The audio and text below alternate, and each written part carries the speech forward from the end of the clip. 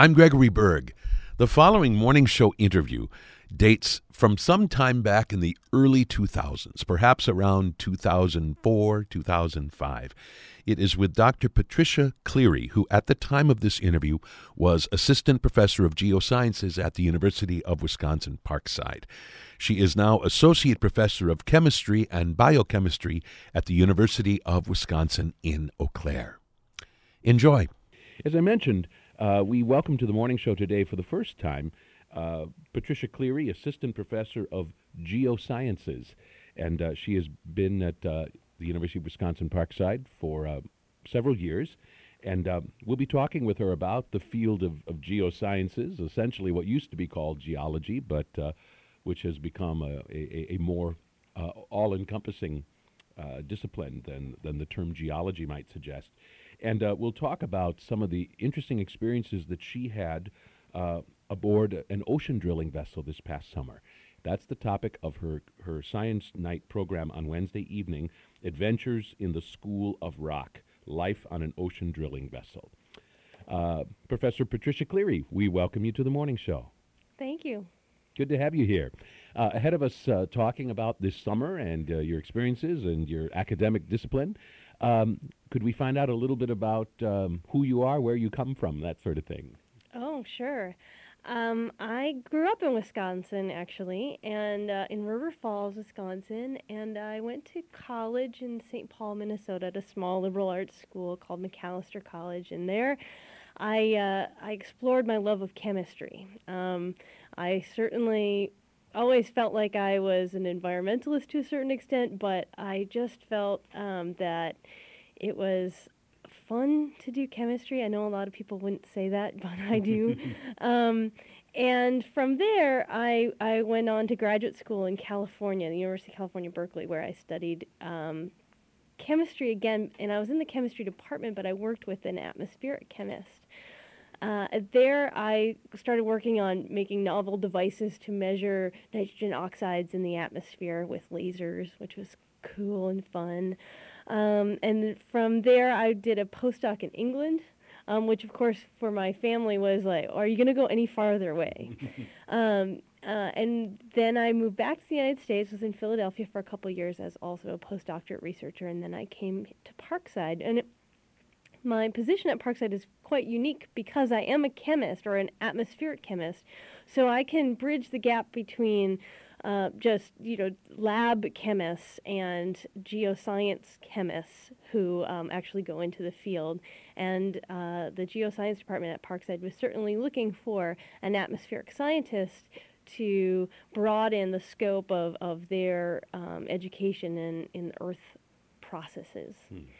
So when one is an atmospheric chemist, when we're going to find out what an atmospheric chemist is doing on the ocean floor, but when you're not on the ocean floor, what kinds of things is an atmospheric chemist studying and teaching about? Well, I study local air quality. I do have a measurement going on presently in Kenosha over the harbor.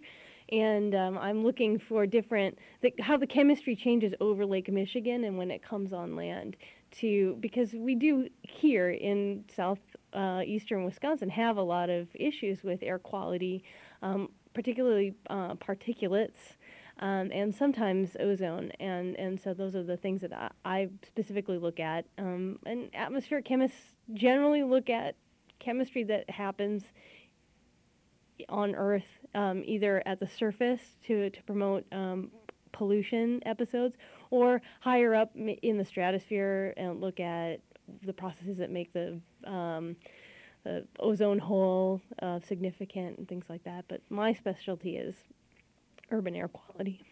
I think a lot of people, even when you live in a place like Mexico City, of course, which has dreadful air quality, not that ours is anything to be particularly proud of, but it's not as bad as that. Mm-hmm. But even in a place like that, of course, most of us make the mistake of thinking of the air as empty. Yeah. And of course, if it were truly empty, atmospheric chemists would have nothing to do and nothing to study. Mm-hmm. Explain to us, as basically and simply as you can, how the air, in fact, is not empty. even aside from the things that we pump into the air. Otherwise, in what ways is the air not empty? Well, I mean, the air, obviously, our only experience with air being a thing is usually wind and breath, right? And the most important constituent of air that we use is oxygen. You're going to suffocate if the air was 100% nitrogen, but it's mostly nitrogen and oxygen. And then you have very small constituents or species in the atmosphere that may do a lot of other significantly bad things. So it's mostly 99% ozone or oxygen and nitrogen. And then if you get a very, very small amount of ozone, so that would be above 150 parts per million. So if you want to think about that in terms of, I like to think about it in terms of people. If I want to visualize numbers, if it's 150 parts per million, that would be 15 parts per 100,000, right? Mm-hmm. So there are about 100,000 people in Kenosha. And this would be 15 out of those 100,000 would be these ozone molecules, right? Those would be very, very irritating to your respiratory system, those 15 out of 100,000. Wow. So even that minuscule amount makes a difference because of what it is. Yeah, and then just in the same way that you can smell, onions cooking in the kitchen, it's not a major part of the air that you can smell, but your nose and your mucous membranes are very sensitive to a very small concentration. So and dogs do much better than we do as far as smell is concerned. So you are someone who studies that kind of thing. I mean, for instance, levels of ozone. Do you do anything aside from, is it up or is it down? I mean, the amounts of it, or are you also trying to measure other more nuanced things about it? Right now, we have a pretty good idea of national trends and regional trends in ozone, but we have complicated models to give some sort of predictive ability to say, okay, on this day when it's this temperature, we're going to have ozone levels that are this high, but you can look at more constituents in the atmosphere to try to get almost an idea of a clock. Like, how long has it been out over Lake Michigan, and can we time, maybe to the hour or at least within a few days of how long that processing happens and it comes back on land. And you need a few more key species in the atmosphere to begin to really watch reactions as they happen in the atmosphere. How are you using the term species? Are you using species as molecules? Yeah. Interesting. I think a lot of us wonder how you even measure something that's invisible. I mean, you don't go out with a butterfly net, obviously. Are there, I suppose, sophisticated devices with which one measures something like ozone? Yeah. Ozone is pretty easy to measure. Ozone you can do by with a regular sort of spectrometric measurement. So what we can do is usually there are two methods that are generally used for measuring things in the atmosphere. One is sort of mass methods, where you send a whole bunch of molecules through like a strong magnet or something like that, and the magnet will divide out different masses, and you can measure different things based on their mass. Or there are spectrometric methods, and that's where you look at how different molecules interact with light. So that's what I've done. I've used lasers before to excite molecules and make them fluorescent. I put light in, and then a different kind of light comes out, and you measure that light. And the measurement that I use in Kenosha is just a very strong UV or ultraviolet light beam that runs across the harbor. So it goes a very, very, very long distance to intercept a few molecules, and then I'll look at the absorption. So I'll just look for the absence of some of that light in certain areas of the ultraviolet spectrum. So how is our air at the moment? It's fine. It's good. Obviously, we have had some fairly serious issues in this part of the country, this neck of the woods.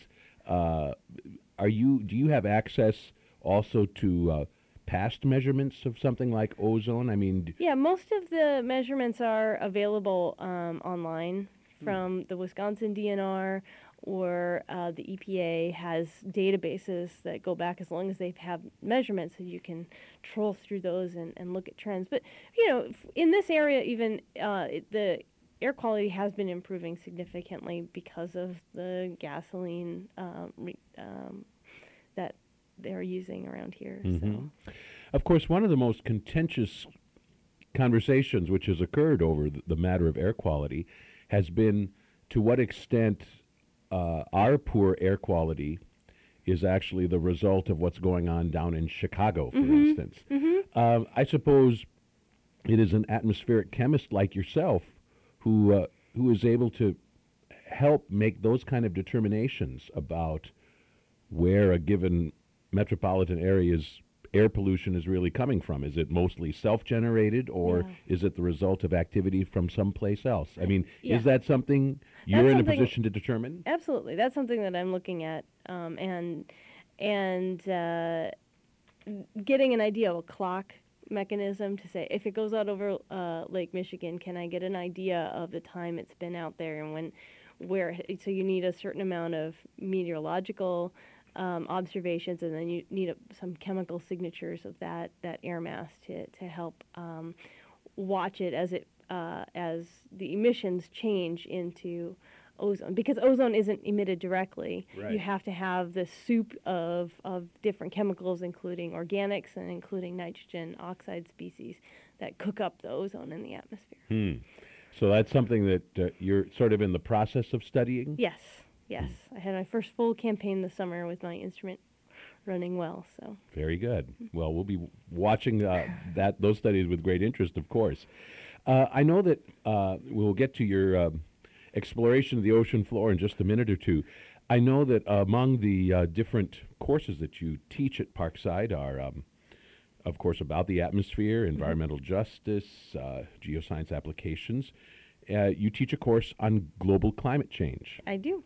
I wanted to pose a question to you that I have heard posed by somebody very bright who happens to nevertheless be something of a skeptic when it comes to global climate change, putting forth the point that is probably worth discussing, that in terms of a sophisticated study of this, there is some limit to what we know in terms of climate patterns, because we haven't always measured climate the way we can measure climate now.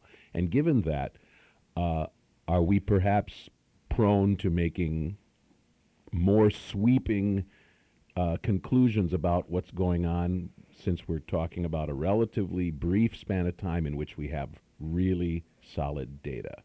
Is that, in fact, something to consider in this? I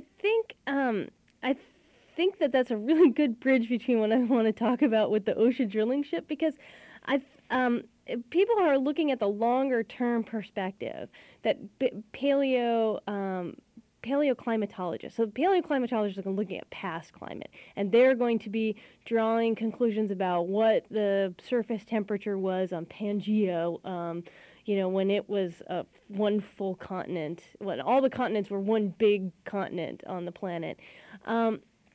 And their models will still include a certain amount of greenhouse warming. And they're a lot more crude, and they don't have as much sophisticated measurements as we do now, but a certain amount of climate warming is, and from the greenhouse effect, is a part of every sort of paleoclimate model because of the greenhouse effect as it stands, right?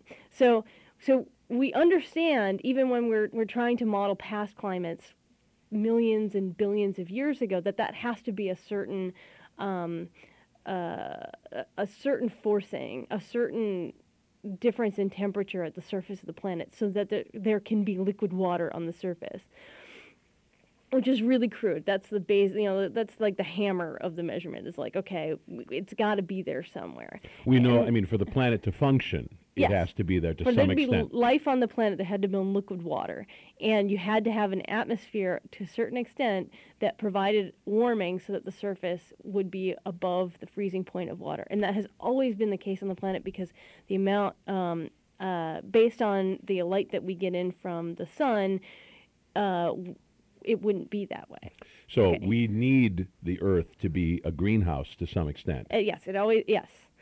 And so now we're in this point where we can tell that climate is warming significantly. There are significant changes, and obviously there are ecosystem changes that have come about from just agriculturalism and industrialism throughout the world, and just like the huge boom in population that you have, 6 billion people on this planet.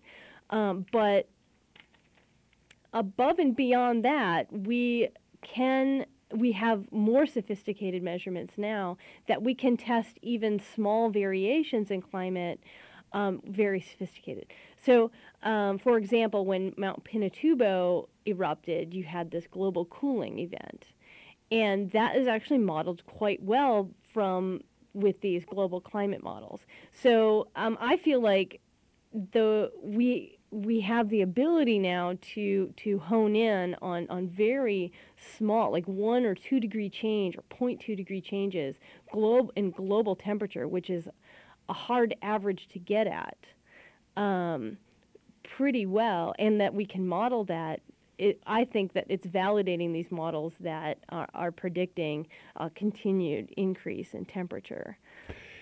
I think one of the questions that comes up from those that are skeptical or just wonder if we're jumping to conclusions here is the question of, well, is it possible that some aberration occurred in the 1400s and maybe another one occurred in the 700s and just in the last BC century, but we don't know that because nobody was out with thermometers measuring the temperature. And what I think an interesting phenomenon is that a lot of glaciologists will have observed some mass loss of glaciers that preceded the Industrial Revolution. So that now we're seeing almost universal loss of glaciers. But there were some that preceded the Industrial Revolution, and there are measurements of that. But as far as the net energy balance, a lot of the things that go into that energy balance at this point, as far as if someone says, well, there might be something going on with the sun, and because the sun is what provides the Earth its climate, and the heat for the climate, that we've been measuring actually solar flares and solar activity for 400 years, more than anything else, and we understand what the trends are, not necessarily what causes this 11-year solar flare cycle or something like that. So I think that it's there's always uncertainty in science, but that doesn't mean that the science isn't good. In fact, I suppose a little uncertainty in science is maybe a sign that it's good science. I mean, the more sort of airtight you make your pronouncements, in some ways, the more suspicious it is. Yeah. I mean, a little bit of acknowledging a little bit of uncertainty is probably an ultimately healthy thing for scientists. Yeah, and it's always been a part of scientific exploration and understanding of the world to say, well, this is what we know, and then we'll always have this other idea of what we don't know. Right. And of course, what probably complicates this for much of the public as well is that, we're having a conversation about global warming on a day when it's unseasonably cool and most of the United States is experiencing their first snowfall and record-shattering temperatures and this and that, and of course. So it's a picture that even if it is in the view of the science community unmistakable that we are seeing a global rise in temperature, there are these other moments when exactly the opposite seems to be happening that makes it look really complicated to the average person. One of the things about the average temperature is that it's often being seen at night where the warming is the most significant. So you wouldn't necessarily notice that every night has been like maybe degree warmer since when you were, whatever, 5 years old, because most people are sleeping at night. But so that still averages out to a global temperature change where it's not something that the average human is observing. I mean, and it's really hard to, it's just, it's hard to take all of this variability, which is, it can be 80 degrees in Wisconsin in the summertime, it could be -20 in the wintertime, and to say that based on that huge range, that 100-degree range, that there are actual observables within 1 degree. But science is amazing. We can see a lot of interesting things, which is why we use sophisticated instruments, computer models, all of these things to tease out these details that wouldn't be observable by eye. For those of you just joining us, we're speaking to Patricia Cleary, who is Assistant Professor of Geosciences at the University of Wisconsin-Parkside, joining us today on the morning show for the very first time. And we're talking with her today actually in anticipation of a talk which she will give at Parkside Wednesday evening for their Science Night program. And on Wednesday night, she's going to be talking about adventures in the School of Rock, life on an ocean drilling vessel. So, Professor Cleary, here's the big question of the hour. What is an atmospheric chemist doing on the ocean floor? Well, that's a great question. So, as I took this odd trajectory around in my chemistry experience into a geoscience department at Parkside, I felt like, I need to know a little bit more about geoscience applications, the cutting edge science in geoscience, and I found out about this opportunity for earth science educators to go on the School of Rock, which is a short 2-week expedition out on the Jody's Resolution, which is the American or the U.S. ocean drilling vessel, as an educational experience to learn what they're doing on this vessel, how does it operate, all this stuff. And I felt like that would be a great opportunity for me to learn more about this stuff so I can share that with my students who may or may not want to become atmospheric chemists. They certainly want to be geoscientists, but not necessarily atmospheric chemists. And just go out there and see what they do. And it was just great. It was really phenomenal experience. How large a vessel are we talking about in terms of its size and maybe who is aboard the Jody's Resolution? Sure. The Jody's Resolution has been operating since 1985. It's a over 400-foot ship, 430-something feet. And it has this huge, oil derrick on the back. So it looks like an oil derrick, in the middle of the ship. And before that, it was the U.S. used to operate another ship called the Glomar Challenger. And so from the 60s on, this ship has been, or these two platforms have been exploring what's going on at the bottom of the ocean. So they can drill down to an ocean floor at 27,000 feet, and from there they can drill deeper into 3,000 feet of rock, so they can drill as deep as 30,000 feet on the Jody's Resolution. Wow, so the equivalent of Mount Everest. Yeah. Wow, that's hard to get your mind around. It's really hard to get your mind around. So when I was... So this drill, so the boat obviously is on the surface of the water. Mm-hmm. So this drill has to penetrate through the ocean, through the waters down to the surface. It's not like a submarine that goes down to the surface. This is from the top surface of the water. Yeah. Wow. And what's interesting, they have, several miles of pipe that are just stacked up on half of the ship. Most people can't go to unless you're wearing a hard hat and you're one of the rig floor specialist handyman guys. And it's miles and miles of pipe just laying down so that they can string it up and send it to the bottom of the ocean. When they go to a site where they're going to do drilling or something like that. When I was on the ship, there was no drilling. They were actually doing cementing. But what they'll do is they have 12 thrusters that are usually up inside the ship. So the ship has over, I think, 13 holes in the bottom of it because these thrusters come down and then they stabilize the ship. So it almost feels like it's a platform, or it feels like it's at port at that point because it's very Doesn't feel like a stable. boat anymore. I suppose. A little bit. There's a little bit of a tilt to it, but not much. And once the boat is stabilized with what they call their dynamic positioning system, then they send they call it the drill string down with all these pipes. And so when we got to the site where they were going to start cementing, at around like midnight, we got there, and they started tripping pipe. They call it tripping pipe, and they send 90 feet up, of pipe up into the derrick, and then these like 3 or 4 guys work with all this heavy machinery to thread them together and send it down, and then another one. And it took them 8 hours. They were at it until about 8 or 9 o'clock in the morning to do 2.6 kilometers of pipe. Oh, wow. Right? While I was on the ship, the cementing operation was to cement some instrumentation that they had put into the bottom of the ocean called a cork. So they have a hole already in the bottom of the ocean, and then they put these corks in to cap it off. And it's usually where you have hydrothermal vents and water flowing through, but it hadn't gotten cemented properly, so they were re-cementing.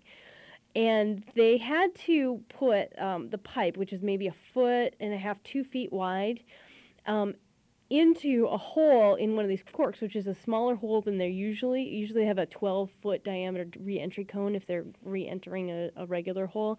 This one was about 3 feet across. So you're thinking about 1.5 feet into something that's about 3 feet, maybe 4 feet across. And it's 2.6 kilometers away, over a mile away, like a mile and a half away. And they don't actually use any sort of remote vehicles at the bottom. They're actually moving the ship on the surface of the ocean back and forth To get it to line up. Oh. So it's like what they said. It was like it's equivalent to trying to thread a needle from on top of like a second-story building Down to the ground. Yeah, because because that was a relatively small hole, it was not forgiving. I mean, there wasn't hardly any room for error at all. Yeah. Wow. I can't imagine. It was so neat. And they thought, well, it's going to take us a while. It'll be difficult. They gave themselves like 6 to 12 hours for each. They had to do this twice. And it took them like 2 hours. They were just done. And the guys that do the dynamic positioning are so good sometimes that when they go into a site, they can put down a beacon next to the hole so that they can find it, right? And they always have to recover the beacon, so they press a button and then it inflates something and then it comes to the surface. And there was one guy who did such a good job that he would position the ship over on top of the beacon, and the beacon would come up through the middle of the ship in the moon pool, because there's a hole in the middle of the ship where the drill string goes down. So he could, and if he did this wrong, the beacon would hit the bottom of the ship, but he would get it right, and it would just emerge up through the middle of the ship. Wow. I know. Now, I assume you were an observer. Yes. You're just there watching with delight and wonderment, you and the other educators that were aboard this ship. Yeah, well, what we got to do is play in the lab, too. So they brought all of these historic cores. So they brought, like, the second core that had ever been cored by the Ocean Drilling Program, which was one that, in fact, had contained some oil. They don't drill for oil. They really do not want to drill for oil anymore. But I did see one that had some oil in it. It's really funny because you go down and you smell it, and it smells like asphalt. But nowadays, they don't drill for oil, or they don't want to find oil, because you can have a natural gas deposit on top, and it could burp through the ocean, ruin the buoyancy of the ship, and sink the ship. So they have chemists on board that constantly monitor for oil. So they're trying to drill in a place where there won't be oil or other things that could cause problems. I mean, so this is not like one of those sci-fi movies where they're just sticking a pipe down into the ocean and horrible things happen. Godzilla comes out, or some huge volcano gets created. I mean, this is being done with care in terms of where this is done. One of these cores you called Yeah. it, that comes. I mean, this pipe goes into the ocean floor and comes up with stuff filled with stuff. How big is one of these cores? The cores are maybe 3 or 4 inches in diameter. So what they'll do is that they'll put the pipe down, and then they'll actually send a drill string through the middle of that. And then they'll send, so the pipe might just stay in one place, and then they'll send a drill and then like this casing in the middle of that, and they'll use different kinds of drill bits depending on the material that they're drilling through, and then they'll pull that stuff up through the bottom, or through the it's almost like the piping just holds it in place. And then they'll have a smaller collar that goes down in, drills, and pulls up mud. Most of it, you got to get through the mud in the bottom of the ocean. It's ocean sediment at that point. Or they go deeper and then they drill into basalt. They're drilling into rock that was formed from magma. So that's what they want to. They want to ultimately reach past the sediment on the surface to the rock that's beneath that. No, they want to do both. Oh, they do want to. See, it depends on the expedition. So sometimes they want to look for what were the ocean conditions like. Well, what was the ocean circulation like 33 million years ago when Antarctica started to get glaciated, right? So I actually got to see some cores from that event that were from near Australia. And what the idea was that the ocean circulation changed significantly at what they call the Eocene-Oligocene boundary, which is 33.9 million years ago. And that ocean circulation changing made Antarctica isolated, and it got to get cold. Because before that, it wasn't iced over, and then all of a sudden it started getting iced over. So they wanted to see if there was something in the sediments that showed a change in the deep ocean circulation. And they do. You see this core, so it might be 1.5 meters long, and the top part is like light, like a tannish color, and then it goes to chocolate brown. So it's visually just stunning to see this huge difference. It's like it's like a timeline. Yeah. And we know this from. I mean, it's like reading the rings of a tree, I suppose. Yeah. What's really the other interesting thing about these ocean courses is that they'll have micropaleontologists on the ship. So they'll have several different key scientists that need to be on the ship whenever they do drilling operations. The micropaleontologists are the timekeepers. What they'll do is they'll prepare little slides, and they'll look at this mud under a microscope, and they'll begin to identify different tiny little fossils that you find. These are microscopic fossils.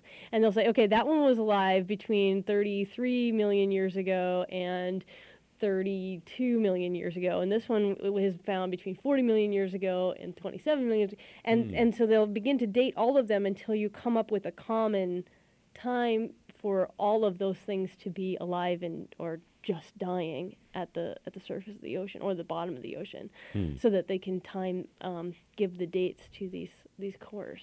And you were in the lab, so Yeah. you were actually able to work with some of these cores directly. We got to make little slides. That's really cool because these slides, it just looks like, okay, it's this brown mud, and then you make a little microscopic slide, and you look in the inside, and it looks like disco balls. Those are like radiolarians, and they just look like these crazy, weird creatures. We also did some foraminifera work where then you take a big piece of mud and you sift it and you sift it and you wash it and you wash it until there's like a few grains at the bottom of your sieve, your pan. And then you look at it under a microscope, and there are all these weird-looking lobed fossils that are actually from plankton. Well, they can both be from things that lived at the top of the ocean or things that lived at the bottom of the ocean, and you have to try to then identify what they are. Wow. So. I understand that you took quite a few photographs on this this expedition Yes. that you're going to be sharing at least some of them, probably not all, yes. on Wednesday night. Yes, I have like over 400 or 500 photographs. What I think is interesting is when you're out on the ship, it's like there's this huge engineering scale. Then there's this interesting science that's going on. They have all these cool experiments going on that they want to do immediately after they get the cores out of the ocean. But then the other part of the experience is just you're on a boat. You know, it's in the middle of the ocean. In the middle of the ocean, you don't see much. You might go outside and someone's like, "Ooh, I saw a bird," you know, and like because you're not going to see a lot of animals, depending on where you are, and it's just like the colors that you see. Everything is kind of gray inside the boat. I mean, not always, but you know, your room is gray, the halls are gray. And then you go outside and it's blue and it's gray. So then when you have like a stunning sunset, everyone's just like, "Oh, yeah, go outside. There's like purple out there." So, What is that color? You forget. Yeah. Huh. So it's a weird sensory deprivation. And this is not a boat with shuffleboard, and I mean, this is not a pleasure cruiser either. I mean, no, but a lot of people have to work on this ship. You know, they'll go out for 2 months at a time normally. So there's a movie room, and you have to like write on a little board what you're going to watch and when, so that everybody knows that you've reserved the room and what movie's happening that time. And there are some computer stations. They have satellite communication, so you can get the internet. It's kind of slow, but you can, and you can get on the phone a little bit, but sometimes it doesn't work. Some days, you know, maybe 3 days out, there's no phone for a while, and the internet might work. So you're getting used to being somewhat out of contact too. Yeah, which can be interesting, exhilarating, frustrating, all those different things, I suppose. That's life at sea. Yeah, well, they keep you busy. When a normal expedition is going on, people work in 12-hour shifts. And you have to work opposite of if you're the micropaleontologist, there's another one who works opposite shift as you. So you work 12 hours, and then that person will work 12 hours because when they're coring, they just work 24 hours a day. This ship works always 24 hours. Then meals are at 6, at noon, at 6, and at midnight. And then there's cookie breaks at 8 or at 9 and 3, and 9 and 3.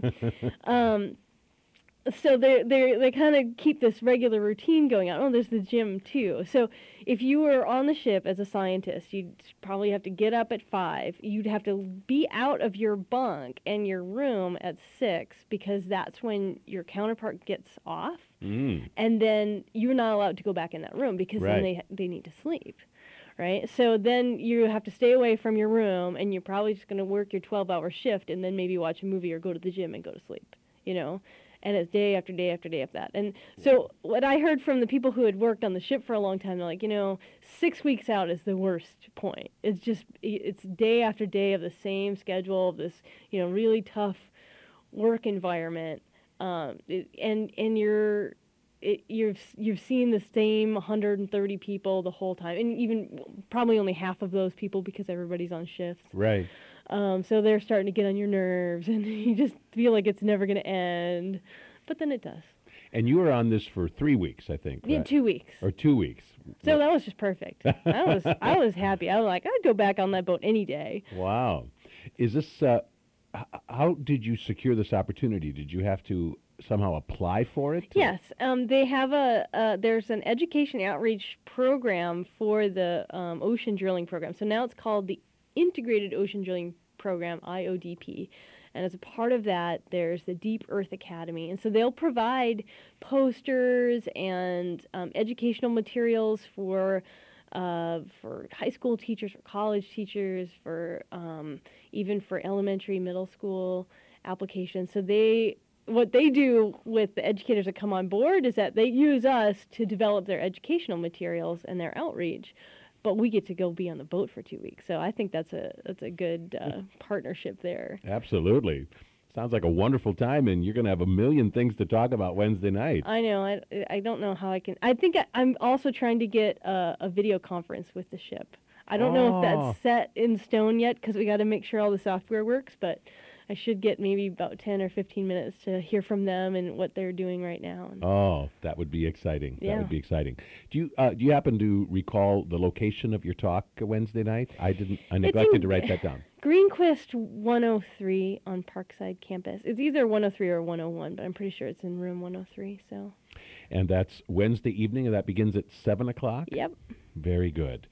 I thought we'd spend some of the hour, but I see we are just about out of time. But I was intrigued by this term geosciences, and once upon a time, you would have been a professor of geology rather than geosciences. Yeah, so, I think if that was the case, I probably wouldn't. They wouldn't even allow me in the department because I'm certainly not a geologist. right, not a rock person the way No. we think of geologists. And of course, now geosciences. You said that really what this discipline is all about is studying Earth processes, which I Yeah. think is almost a poetic way to put it. It's almost like earth, wind, fire, that sort of thing. You got the earth part, I've got the wind part. We just need a volcanologist in the department to get the fire going. But we're understanding more and more that how much of Earth processes are interrelated. And so you've got the plate tectonics, you've got the rock formations, you've got sediments and forming over this huge, the 4.5 billion year life cycle of the Earth. And they're interrelated with how soils form just at the surface and how those soils may become rock later, and how water will change the landscapes. And and how we drill down 30,000 feet to study what the atmosphere used to be like. Absolutely. We unlock the secrets of the atmosphere in the ocean floor. Yes. Doesn't get more wonderful than that. Uh-huh. Patricia Cleary is assistant professor of geosciences at the University of Wisconsin-Parkside, and again, her science night presentation is going to be this Wednesday evening, 7 o'clock. The public is invited. It's free of charge. She'll have all kinds of photographs to share as well about her experience aboard the Jody's Resolution this summer. Patricia Cleary, this has been great, great fun, and I hope that we will have more conversations on the morning show in the future. I do thank you for joining me today. Wonderful. Thank you for having me.